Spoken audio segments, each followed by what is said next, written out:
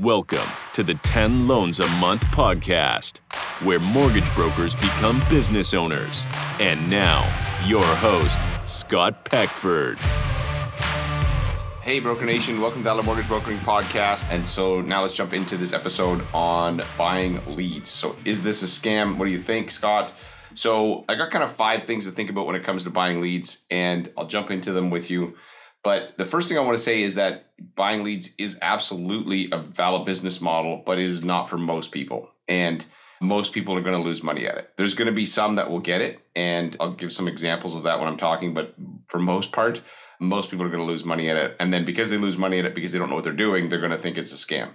Sometimes there's a percentage of people out there who do sell online leads that are scammers.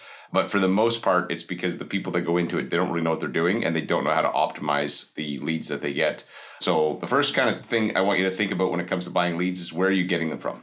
So of course, not all people that sell you leads have the same quality of leads. In fact, one of our coaches, Dustin Carlson, who's in our program, so he coaches on making phone calls, and this guy will make between 1,000 and 1,500 calls a week. He has 2 types of leads that he buys, and he has a very successful business. Last year, he closed funded 370 mortgages based out of Houston, Texas. He buys bottom of the barrel internet leads for about $7 a pop. Those leads are sold to 4 or 5 other people, and they are called by all people aggressively. And he phones them aggressively and is extremely good on the phone. So he also has another type of lead that he gets where he gets live transfers, and they'll spend about $125 for a live transfer. And the live transfers, of course, will convert higher, but it's a lot more expensive. And so both of these work. And the thing about Dustin with these is that he's willing to spend the money to experiment, which is I'm going to talk about in a sec. But essentially, yes, you can make money with either one of those. But keep in mind, if you're buying the bottom of the barrel leads and they're sold to multiple people, you're going to have to be extremely aggressive on rate. You're going to have to be extremely prompt in terms of follow-up, fast, and you have to follow up a lot, very aggressively. And so he has a whole system built around like a CRM auto dialer system that's built around the lead came in, I'm going to call them now, I'm going to call them in 4 hours, call them again another 4 hours, call them tomorrow, call them the next day, call them in 3 days, 7 days. And sometimes the reason people buy leads, and this is just a side note here, sometimes people buy leads because they don't want to pick up the phone and call people. This is not Dustin's situation. They kind of think, oh, I don't want to go out and I don't want to meet people. I don't want to call realtors. So I'm going to buy leads. This is going to be easy. I'm telling you right now, if you're going to buy leads, you're going to need to be good. You're going to need to pick up the phone even more than you weren't. Because if you don't, you might as well just take your money and burn it. You won't make any money. So my first thing is that where you're getting your leads from. And that's kind of the first thing you need to think about. The second thing is do you have the resources to run these experiments? So if you have a limited funds, you're not going to be able to experiment long enough to get it working. It's sort of like you're trying to drive your car from here to where I am into Vancouver, but you don't have enough gas in your car. And so if you don't have enough gas in your car, you won't have time to iterate and experiment to figure out how to maximize these leads. And you'll be like, leads suck. Well, no, you just didn't have the resources. So for instance, like my buddy Dustin, he will spend tens of thousands of dollars. And then at the end of it, he may lose money. He lost a few $1,000 and he's like, okay, that didn't work. But he can spend enough in order for him to determine how do I convert these? Are they worth spending money on? All that stuff. And so if you don't have the resources to play that game, you probably shouldn't play that game. I'll talk about what you should do after, but you shouldn't play that game if you can't afford to do it. And if you listen to the episode I did with Ron Butler recently, he talks about some companies are spending significant amounts of money to just convert one lead. And these are people that know what they're doing. They're experienced and they're still having to spend a lot of money in order to convert those leads. So typically this game is for the big boys. So if you got to have big boys, big girls who have the money to do it. And if you don't have those kind of resources, then it's probably going to end in failure. And then you're probably going to be frustrated. And it may be that, yes, the leads were poor quality, or maybe that you didn't have the money in order to spend in order to figure it out. So first is where are you getting them from, right? Second is do you have the resources to experiment? The next is you need to have really, really good systems, and they have to be robust follow-up systems. Time kills all deals, or certainly kills all online leads, and speed to lead is critical. And so one of my clients that came into our coaching academy, so he was trying to figure out how to build a referral-based business. His company was spending $20,000 a month on Facebook ads, and they had a call center. And when a lead would fill out the ad, they would call that lead within 2 minutes. Like literally 2 minutes, that person's getting a phone call, and they converted on average 1 in 20. And it still worked. They still made money. Now, if you are not prepared to aggressively follow up, and as I talked about, Dustin, how he calls this person multiple times a day, how he calls them the next day. I mean, I've seen him on calls where he will literally phone somebody. They'll hang up on him because they've been called by 5 other people, and he'll just phone them back. Be like, hey, it looks like we got disconnected. Most people do not have the stamina to do that. They're like, oh, I guess they don't want to talk to me. And so if you are aggressively follow up, you will be able to convert more of those leads. So for instance, my wife's business, so we do run Facebook ads. So I don't run any Facebook ads for anything to do with my mortgage business. I haven't had to for some time. I have in the past, which I may touch on in a minute. But so my wife's sourdough business, she teaches sourdough baking to home bakers online. You're like, what kind of business is that? She actually does quite well at it. Well enough, in fact, that we spend on average 500 plus a week on Facebook ads, and we'll average a 3 to 4 ROAS, which is a return on ad spend. But we've got a great system in place. Somebody comes into that funnel, over the first 7 days, they get sent 5 very specific emails. We track the open rates, the click rates, everything. Then if they buy something else, they go into another follow-up system. If they don't buy anything, they go into another. And so it's very built out. And we literally, I would say, we probably double the amount of revenue that we could get from those ads because of the follow-up systems, because of the emails. And if you don't have great follow-up systems, then you're literally going to convert half as many of the leads as you probably could. So you could double your conversion rate with good follow-up. So where are you getting them from? Do you have resources to continue to play in this game long-term? Do you have the systems to convert as many of them as possible? The fourth kind of thing to think about is, do you have the experience to convert them? So online leads are typically more rate driven. They kind of have a rate focus because they're filling out a form. Usually that's the carrot that gets people to get them to even click on something. You need to be really good at building trust and rapport, and you need to be able to help them find a solution and why you are their person very, very quickly. And if you're newer and you don't have a lot of experience, you're going to waste a lot of time. On leads that will never go anywhere, and you won't have the experience to be able to convert them.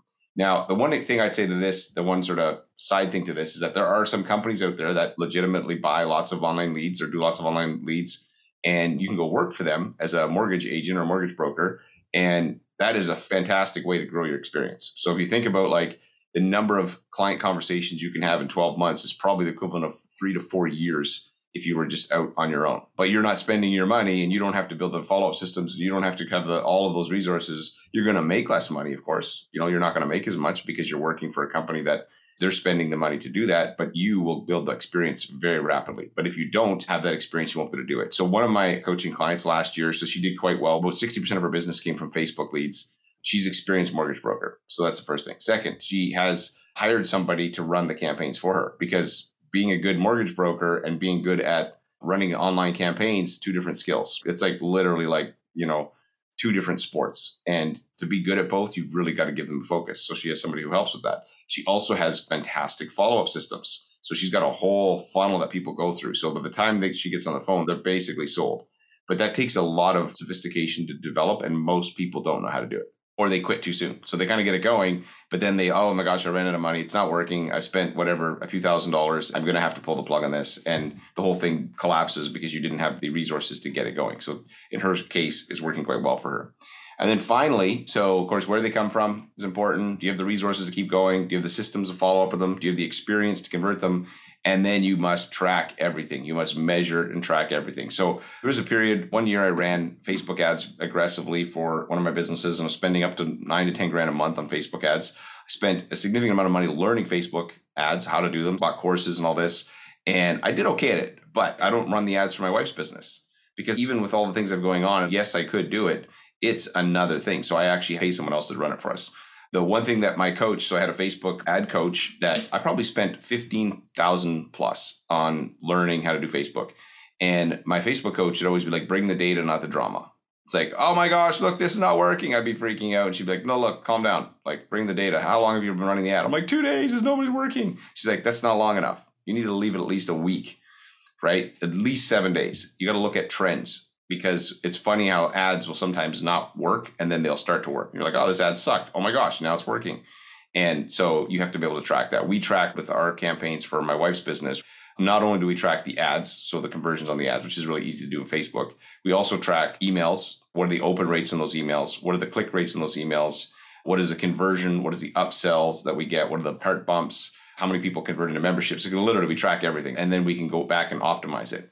And so we have people to help us with this. I got somebody running that whole campaign. I got one person who runs the whole Facebook campaign. And then I got somebody else on my wife's team who basically builds the entire email sequences. And she's very good at it. In fact, this is a little plug for her. If you want to see great follow-up, go buy one of her workshops. I think it's like $27 or something for sourdough, sourdoughschoolhouse.com. And watch the email sequences that come out.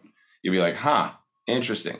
So that's what I'm talking about. And then you'll notice, like, unless you unsubscribe, you're going to notice multiple ways that they continually go back to that customer base in order to create conversions. Quick recap here. So should you buy on leads? Maybe if you have the resources, if you have the experience to convert them, if you have the follow-up systems to maximize those conversions, if you have good tracking in place so you know what's working, and then maybe you could. Yeah, absolutely.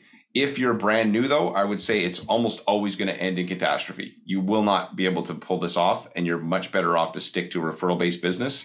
You know, one of the guys, Nick, who came into my coaching program. So Nick was a marketer. His wife was a mortgage broker. Nick's a smart marketer. And so he built the whole sequences for ads and everything. He did this. He did all the stuff I was talking about. And about 30% of their business was coming from Facebook. And they came into our program. They're like, yeah, this is working, Scott. We're doing pretty well with it, but we want to learn how to create a referral-based business.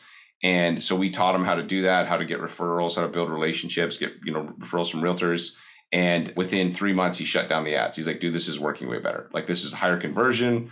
You know, we're not buying down as many rates. And so in his case, and he could still do it. He's got the absolutely, but keep in mind, there's two of them. His wife is the mortgage broker. He's the marketer. And he was still like, wow, referral-based business is just going to work.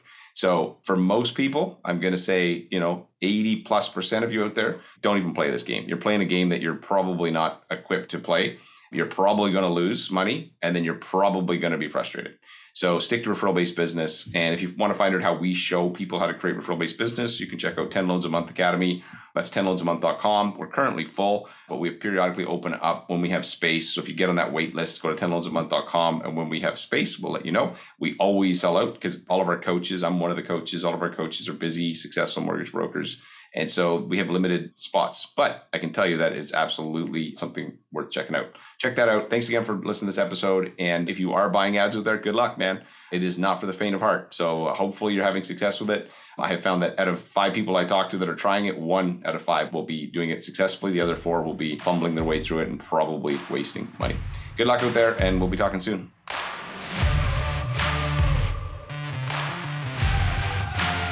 This is an I Love Mortgage Brokering production.